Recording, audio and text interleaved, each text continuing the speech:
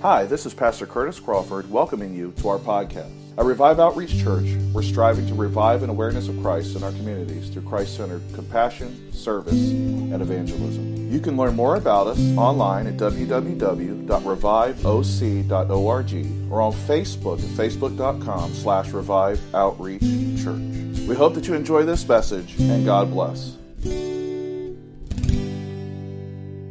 We're going to continue our series today looking at Romans chapter 8, beginning with verse 1. Romans chapter 8, verse 1. Just a quick recap because it's been a little bit since we last talked about Romans. We finished Romans chapter 7, and chapter 7 Paul talked about the law expanding that the law is good, but the law can't save us. Talking about our struggle with sin, and that we're to walk according to the Spirit and not according to the flesh, that we're to present ourselves as slaves to righteousness, not slaves to sin. And so Paul has continued from chapter 1 all the way through the end of chapter 7. He's been talking about justification by faith and sanctification, that process by which you and I are made holy. That positional sanctification where God declares you and I holy, and then that progressive sanctification, whereas by day to day we walk and we make decisions as we're obedient with Christ to Christ, and we draw closer to Him, and we continue to be molded more and more into the image of Christ, and living lives of holiness that are pleasing to God, and as we follow after the Spirit. And so here in chapter 8, Paul starts with therefore. What he's getting ready to do here is he's actually about to introduce the results of what he's talked about in chapters 1 through 7. That whole, what does justification by faith on the basis of God's grace mean to us? And he has touched on this throughout the first 7 chapters, but here in chapter 8 he is going to dive into the results of being justified by God, being declared righteous, as God declares us not guilty, as God pardons us for our sin, and no longer requires us to face the punishment for sin, which is death. What does that mean to the believer? So he starts off here and he says, there is therefore now no condemnation to those who are in Christ Jesus. Not just the legal status of us being guilty, but also we no longer have to suffer the punishment that goes along with the sentence, right? We don't have to the sentence is not carried out with that verdict of guilty. That condemnation, we no longer have to feel guilt and shame for who we are or what we've done, because God has pardoned us, right?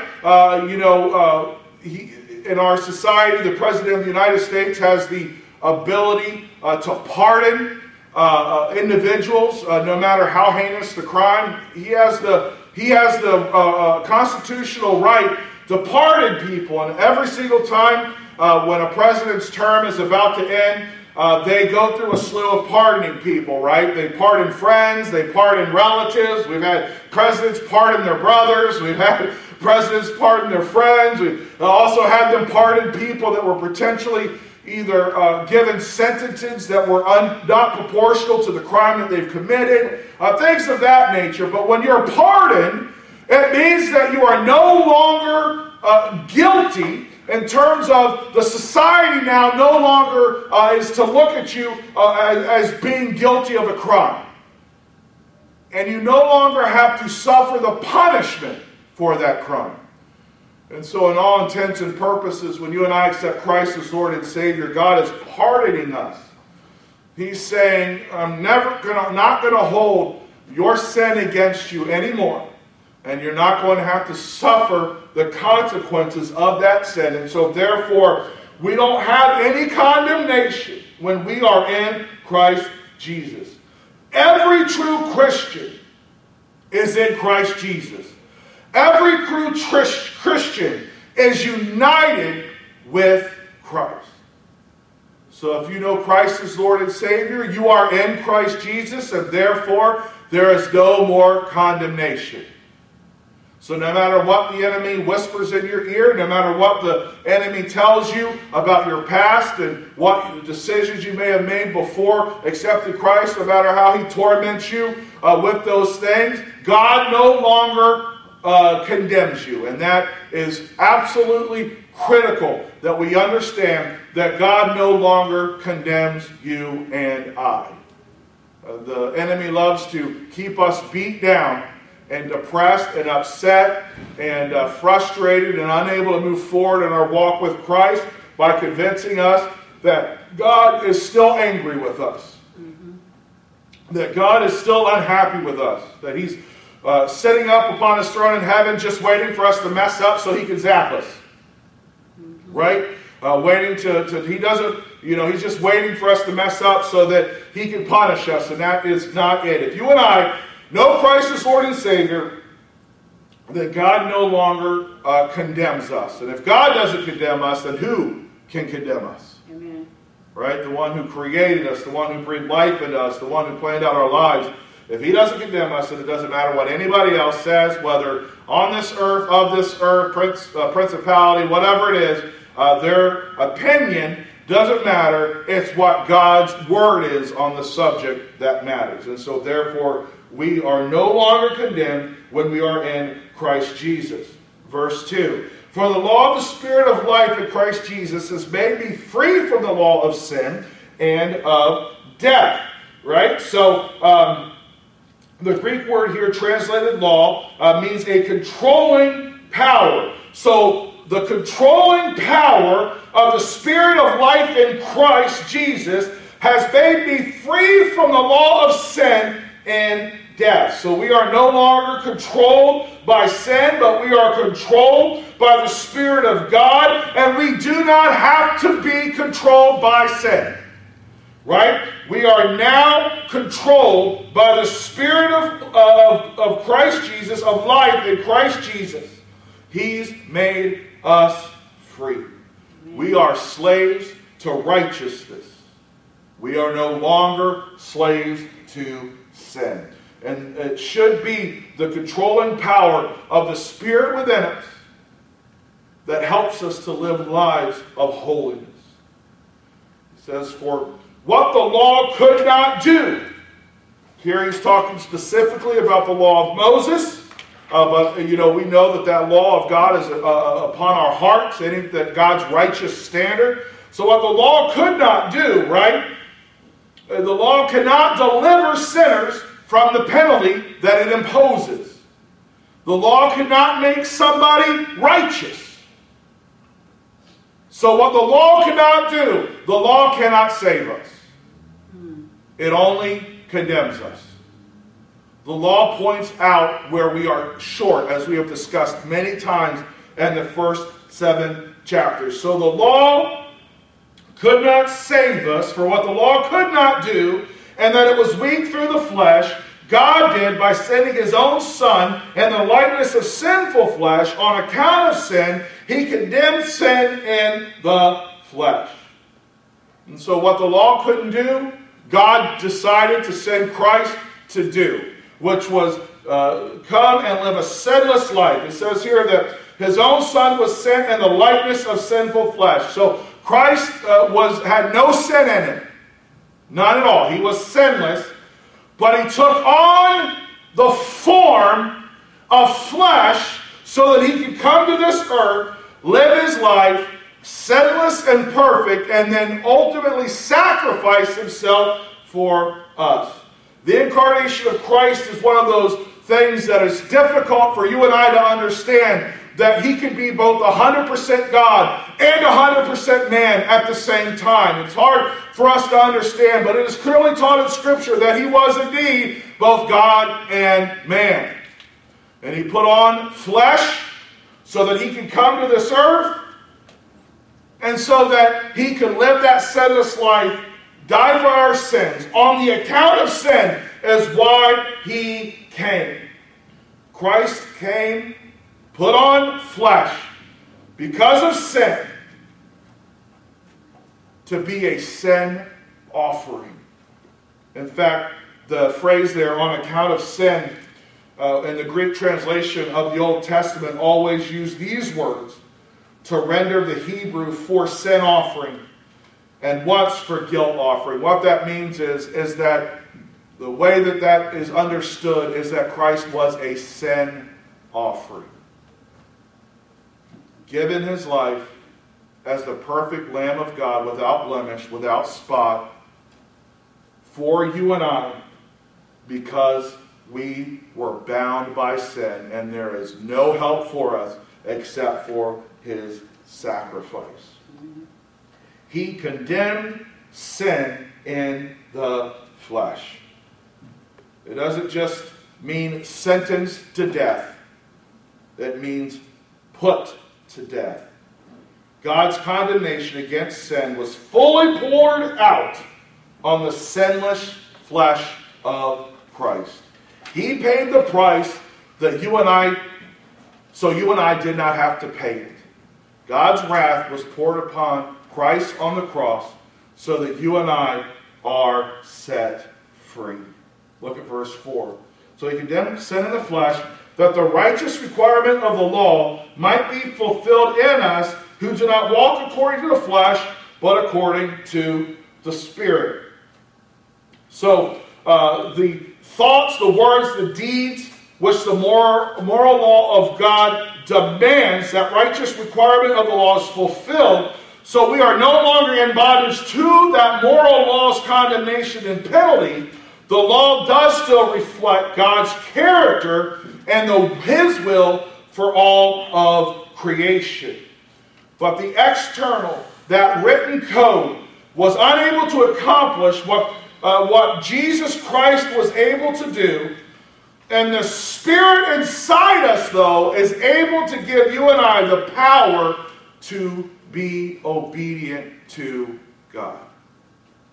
So Jesus came, he died upon the cross, he rose again, God then sent the Holy Spirit who lives inside of you and I.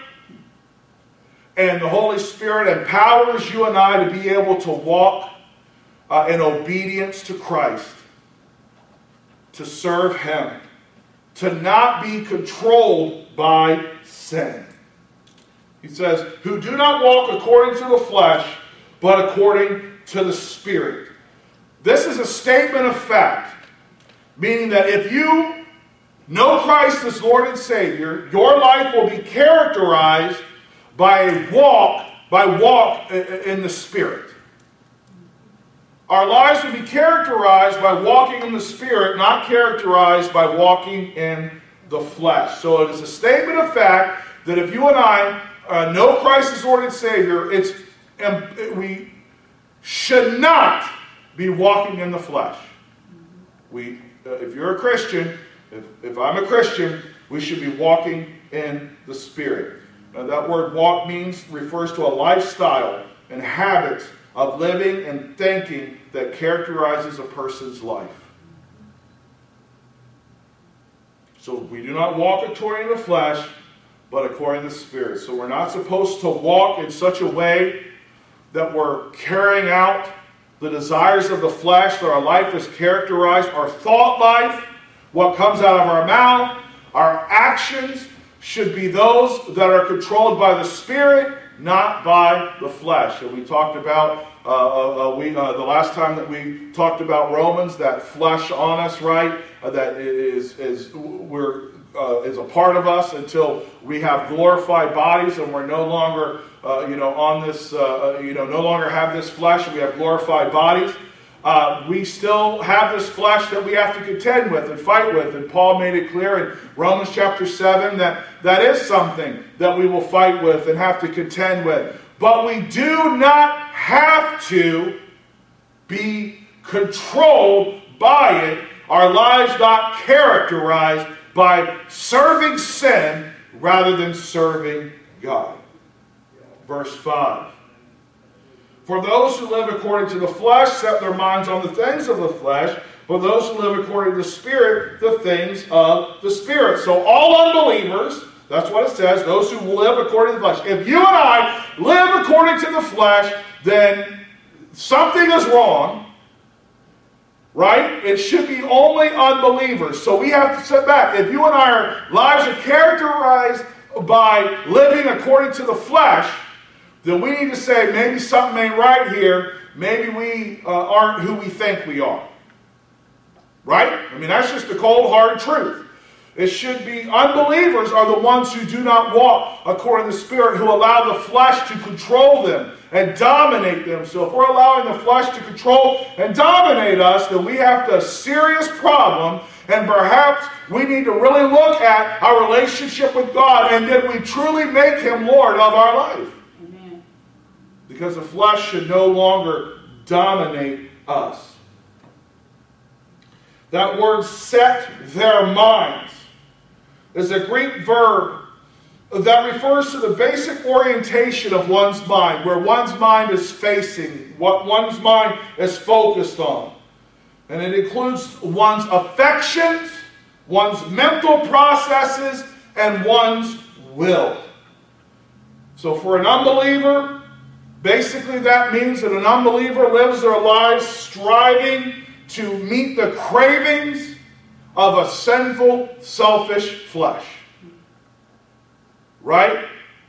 We've talked about zombies, right? As Halloween is tomorrow, but it's that craving, that carnal desire. You're controlled, that unbeliever is controlled by this desire for one thing, to please, get what they want, when they want it, that selfishness and self-centeredness, despite everything else around them, that single-mindedness to please self. Mm-hmm. And that's not how you and I are supposed to live our lives as believers. In fact, if we are true believers, our lives will not be lived that way. Controlled by the flesh, single-minded, and our lives characterized by chasing after the things of the flesh. Continuing in verse 5. For those who live according to the flesh set their minds on the things of flesh, but those who live according to the Spirit, the things of the Spirit. So all believers are those who live according to the Spirit. And again, they set their minds, everything that they are, the orientation of their minds, right, on the Spirit, meaning to obey and serve God rather than the flesh. So no longer that desire to just meet our own selfish needs and our own selfish desires, like we did before we were saved, before we knew Christ as Lord and Savior. But now we're pleasing God, not ourselves. We have a new master. He's no longer our flesh, but our master is Christ.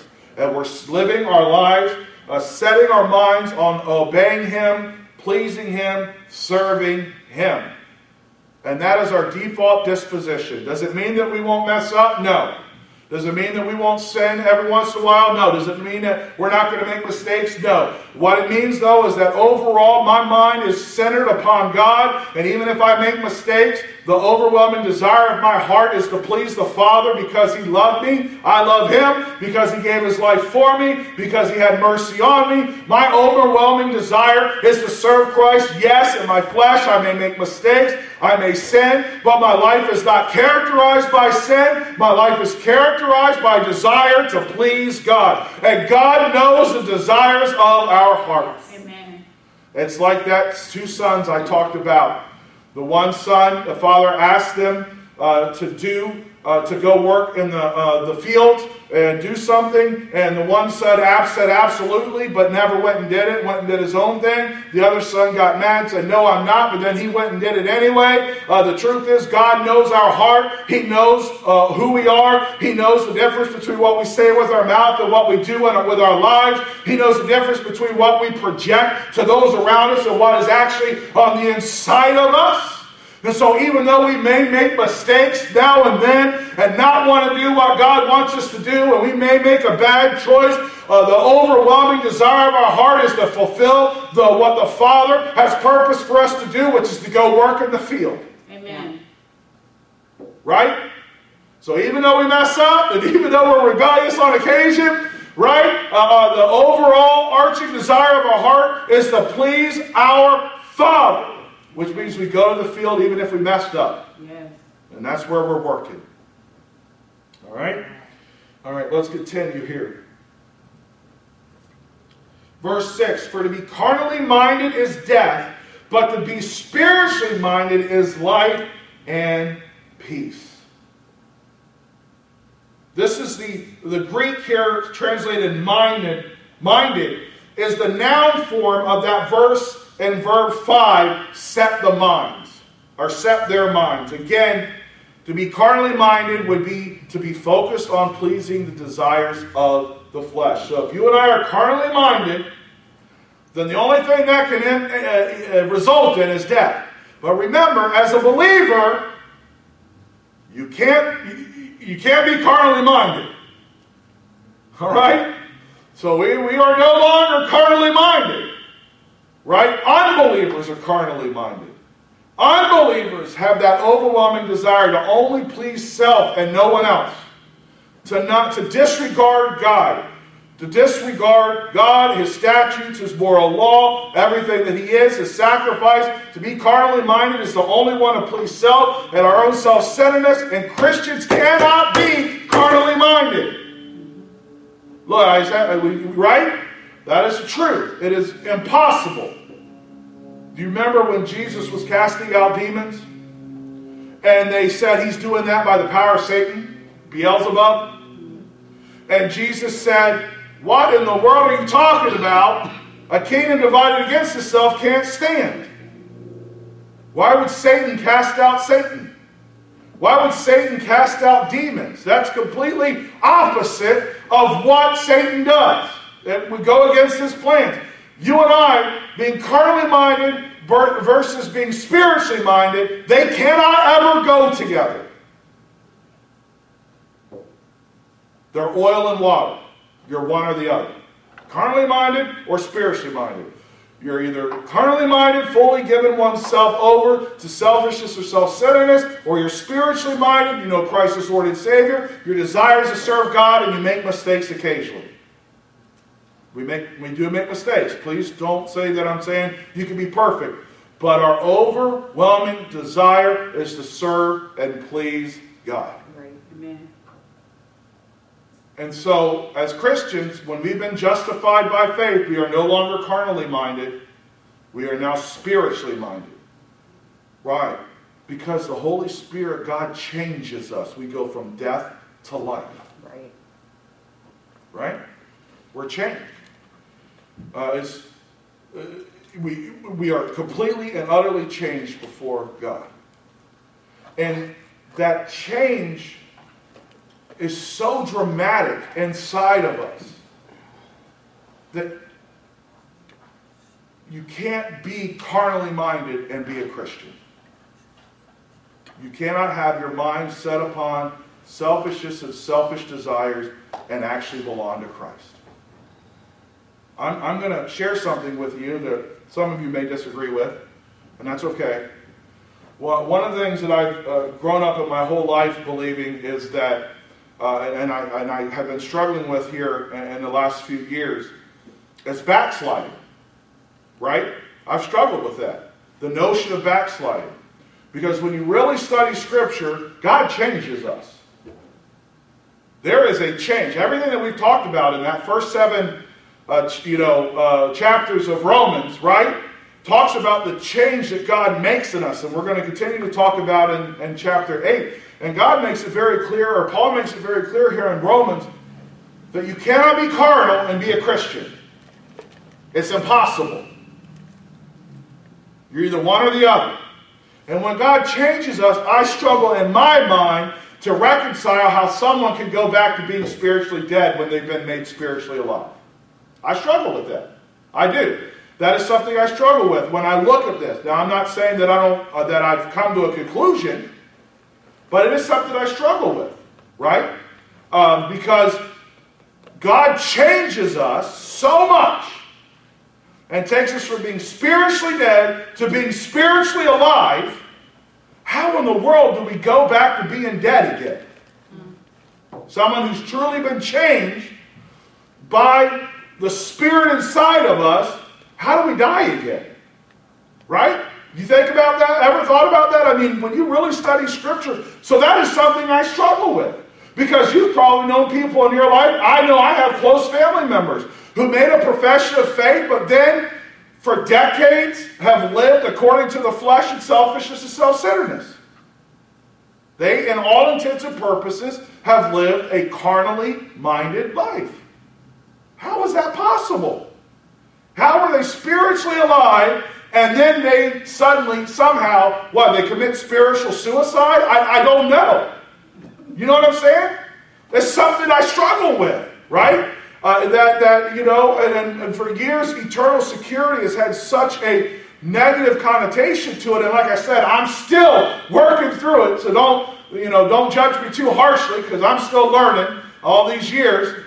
But it is something I struggle with, because when you look at what Paul is saying here in Romans chapter 8, he's saying this is the result of those first 7 chapters of what God does for us. And one of those things is we are no longer carnally minded, we are spiritually minded. And if we're carnally minded, well, maybe we didn't accept Christ in the first place. We really didn't make him Lord of our life. But here's the thing.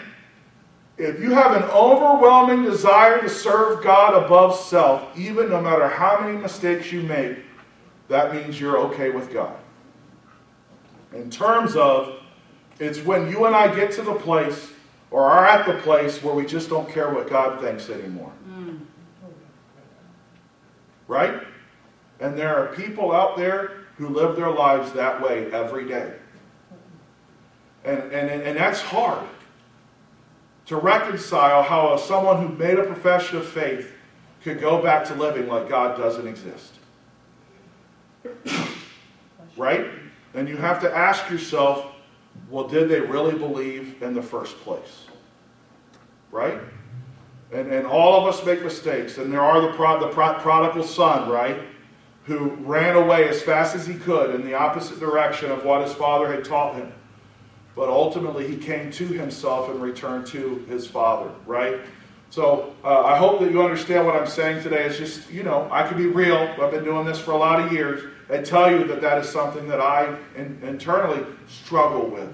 Because Romans chapter 8 is so very clear that a Christian, someone who's been justified by faith, is now controlled by the Spirit, not by the flesh.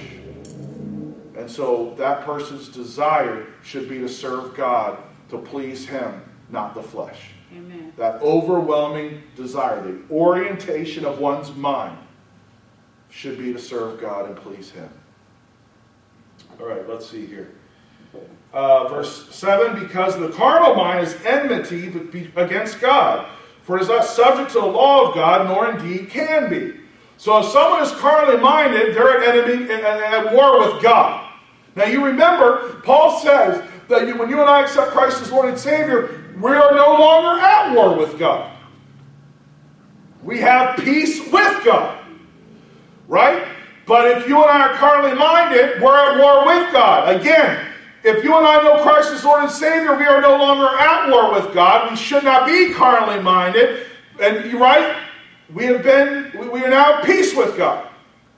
And so we are, but the carnally minded, those who do not know Christ as Lord and Savior, they are still at war with God. Why? Because the flesh will not subject itself to the law of God and continues to live in rebelliousness and not recognizing that they need a Savior. Okay? Verse 8, so then those who are in the flesh cannot please God. So those who do not know Christ as Lord and Savior, it is impossible to please God. No matter how many good things they do, no matter how many charities they support, no matter how many people they help, if they are living, if they do not know Christ as Lord and Savior, they are not pleasing God. Right? No matter how many good things someone that does not know Christ does, it is not pleasing to God. Because the fact is, it is many times motivated by selfishness. Right? Just look at the world around you. There are businesses, millionaires, billionaires, they give a lot of money to charity. Do you know why? They need the tax write-off. So they pay less in taxes. Right? So they're giving a lot of money to charities, but it's for selfish reasons. Right? And so when the world does good things for selfish reasons, it does not please God. And when those who do not know Christ as Lord and Savior, they're typically, the good things they do are done with selfish motivation, ulterior motives that may not be seen immediately, but will eventually reveal themselves. And so if we don't know Christ as Lord and Savior, it's impossible to please God. But you are not in the flesh, but in the Spirit, if indeed the Spirit of God dwells in you. Now, if anyone does not have the Spirit of Christ, he is not his. Look, you don't get any more obvious than that, right? If you and I have Christ, the Holy Spirit lives inside of us, then we are in the Spirit. If we know Christ as Lord and Savior, then we will walk in the Spirit. If we do not, then we do not belong to Christ. Ephesians says that God seals us with the Holy Spirit. The Holy Spirit is the evidence that you and I are now saved. He indwells us, He empowers us, He guides us, He directs us, and if the Holy Spirit is there, you cannot be carnally minded. The Holy Spirit is there, we will walk according to the Spirit, not according to the flesh. Our lives will be characterized by honoring God, a service to God, and honoring Him, not characterized by sin. All right? Now, if anyone does not have the Spirit of Christ, he is not his. So if someone is not walking according to the Spirit, their life is characterized by selfishness and self-centeredness. Paul says here, they don't belong to Christ. Bottom line. He is not his. They do not belong to Christ. And if Christ is in you, the body is dead because of sin, but the Spirit is life because of righteousness. Meaning, if Christ is in us, we've accepted Christ as Lord and Savior, we've been made dead to sin, we are now alive spiritually, we've been reborn again, we're that new creation. The flesh is going to die, depart, but the Spirit is inside of us and alive. That carnal part is to be put to death, but that new spirit man inside of us is to be alive, and the Holy Spirit inside of us guiding us and directing us. But if the Spirit of Him who raised Jesus from the dead dwells in you, He who raised Christ from the dead will also give life to your mortal bodies through His Spirit who dwells in you. Simply put, the same Spirit who raised Christ from the dead will raise our physical flesh as well. Because Christ lives, we will live also. So someday we will be resurrected and have a new body, and this sinful flesh will no longer be a part of us, but we will have a glorified, perfect body, not corrupted by sin. What a time that will be. Verse 12. Therefore, brethren, we are debtors, not to the flesh, to live according to the flesh. What does it mean to be a debtor? A debtor means I owe something. Who here has a credit card or a mortgage or a car payment? If you do, you're a debtor. It means that your house belongs to the bank until you pay it off. It means those possessions you bought with a credit card belongs to the bank until you pay it off. You are a debtor. I am a debtor. I am in debt. I owe them something. They gave me something so that I could purchase a house. So I'm in debt to them. They gave me money so I could buy a car. So I'm in debt to them until I pay it off. Right? We are not to be in debt to sin or to the flesh. The flesh ain't never done nothing for us, but hurt us, destroy us. We don't owe the flesh nothing. Right? We will not be controlled by the flesh. The flesh has no power over us. Now listen, the mortgage company does. If you don't pay your mortgage, the mortgage company could come in and take your house. The flesh does not have that power over you and I. We are not debtors to the flesh. We are free because of the death and resurrection of Jesus Christ. So we should not live our lives like we owe the flesh something. We should not live our lives like we owe the flesh something, like it controls us, has dominion or power over us, because it doesn't. Why? Because Jesus Christ paid the price. He paid off your mortgage. Amen. He paid off, you see what I'm saying? He paid off the debt that we'd owed through his death, so that we are no longer debtors to sin or to the flesh, but we are now free, belonging to him, and so we are debtors to Christ. Amen. So we are no longer debtors, not to the flesh, to live according to the flesh. We don't have to live according to the flesh, because the flesh, we don't owe it nothing. It has no control over us. For if you live according to the flesh, you will die. Meaning someone who doesn't know Christ as Lord and Savior will die, because their life is characterized by a life living according to the flesh. So if you live according to the flesh, you will die. But if by the Spirit you put to death the deeds of the body, you will live. The Spirit inside of us, the Holy Spirit, giving us the strength every day to gradually grow more and more closer to Christ and becoming more and more like him.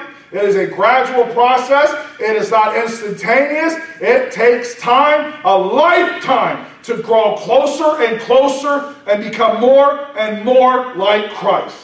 No one will ever be perfect on the face of this earth.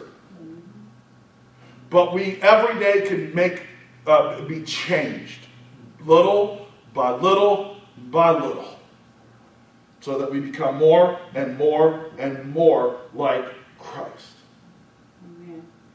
For as many as are led by the Spirit of God, these are the sons of God. Another emphatic statement. If you and I are led by the Spirit of God, then we belong to God. We are children of God. If we are not led by the Spirit of God, then we're not children of God. Right? We belong to God if we are led by the Spirit of God. So the results of sanctification, of justification by faith and salvation, is that now we belong to God. Verse 15. For you did not receive the spirit of bondage again, but to fear, but you received the spirit of adoption, by whom we cry out, Abba, Father. So we, as a result of accepting Christ as Lord and Savior, as being saved, as now being led by the Spirit and the Holy Spirit living inside of us, we now belong to God. We are adopted by him. We are his children. Right? We have been adopted by God, and we are his children. We are the children of God. So we don't have to be in bondage, because he set us free. Amen. We don't belong to the world system any longer, because he set us free. And not only does he set us free, he welcomes us to come in and sit at his table. Unlike sin, and unlike Satan, and the enemy of our souls, who wants us to serve him and be slaves to him, right, and be controlled by him, God, even though he bought us with a price, and he owns us, and we are to be slaves to him, he doesn't treat us like slaves. He brings us into the household of faith to be his children. He adopts us to be his sons and his daughters. So we're not bound by fear any longer. We don't have to worry about dying and going to hell. We don't have to worry about being judged for our sins, being condemned for our sins any longer. We don't have to be in bondage to fear. I have a family member who is scared to death of dying, because this person doesn't know what really is afraid of what it means to die. Was his mama right his whole life and he's going to be punished in hell? Or is he just going to go into nothingness and everything be over and everything he's done in this world doesn't mean anything? And so he is in bondage to fear. But you and I don't have to be in bondage to fear, because we know that when our last breath here on earth means we take our next breath in heaven. So we don't have to be in bondage to fear, worried about being punished or worried about going into nothingness. Those who do not believe in God, we don't have to worry about those things, because our treasure and everything, our home is really in heaven. We're just pilgrims here passing through. And so we don't have to be worried. We don't have to be bound by fear. We've been adopted by God. And so much so that we can call him Abba, Father. Now, Abba there is Aramaic for the term father. And it conveys a sense of intimacy. It literally means father or my father. It is what the Jewish children would call their daddies. Right? So, my boys called me Dad, Daddy. They now call me Pops.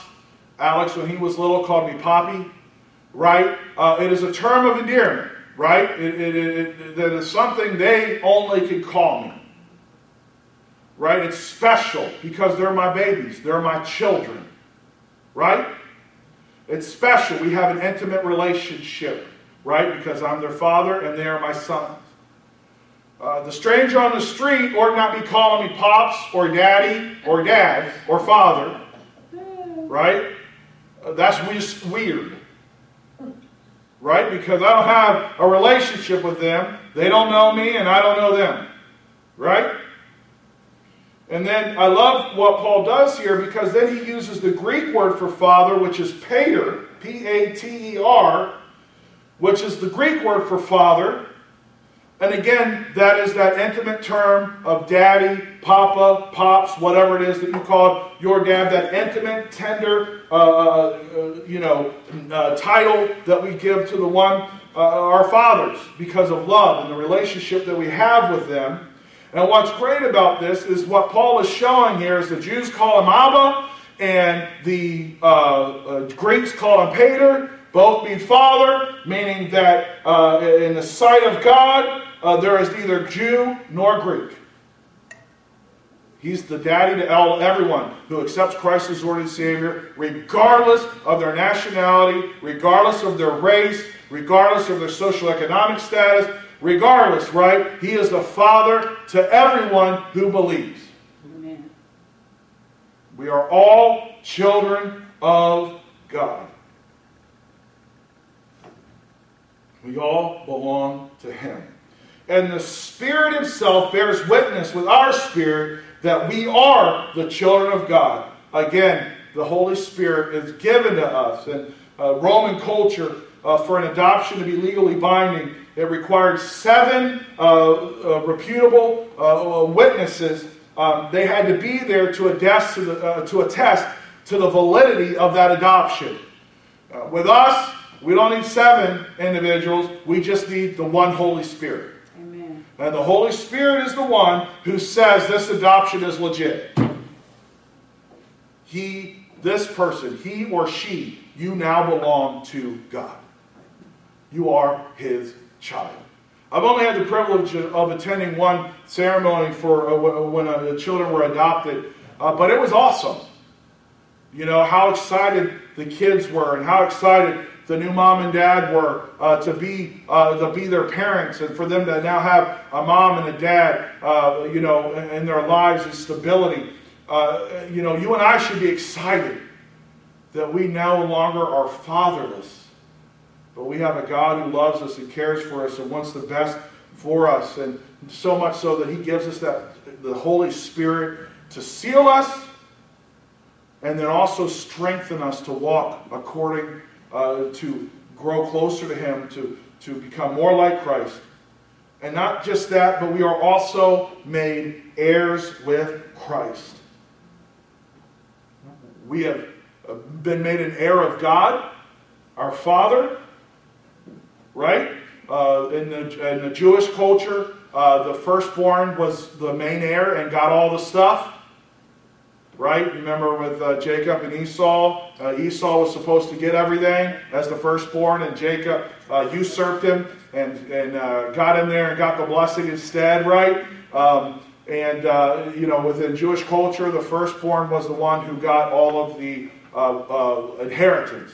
But in Roman culture, they distributed it evenly amongst the family, amongst all the brothers and all the siblings. And when we're talking about inheritance here, we're talking about it in that the inheritance is shared with everyone. We inherit eternal life. We inherit heaven, right? All of those things we inherit. Salvation, that glorified body, all of those things now we inherit regardless of who we are in this world. In Christ, we are special. No matter how the world sees us, in Christ, we're His child. We're God's child. And we are to receive the same inheritance that anybody else receives. I tell you, when you look at this, there's absolutely no reason racism should ever exist within the church. Yes, that's right. We are all brothers and sisters in Christ. All of us. God does not see skin color, does not see any of those things, race or nationality. We're His children. We all belong together. We all love each other. And if we're racist here, we ain't going to like heaven. Right? Of course, I don't think you can be a racist to be a Christian, but you know what I'm saying, right? Heaven is going to be incredibly multicultural. People from all races, right? And so when you look at what the Bible says, I mean, we're all adopted. We're all children of God. There is no place for segregation or racism in the church.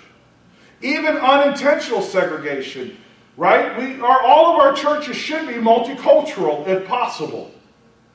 Right? We should worship together and love one another and serve one another. Right?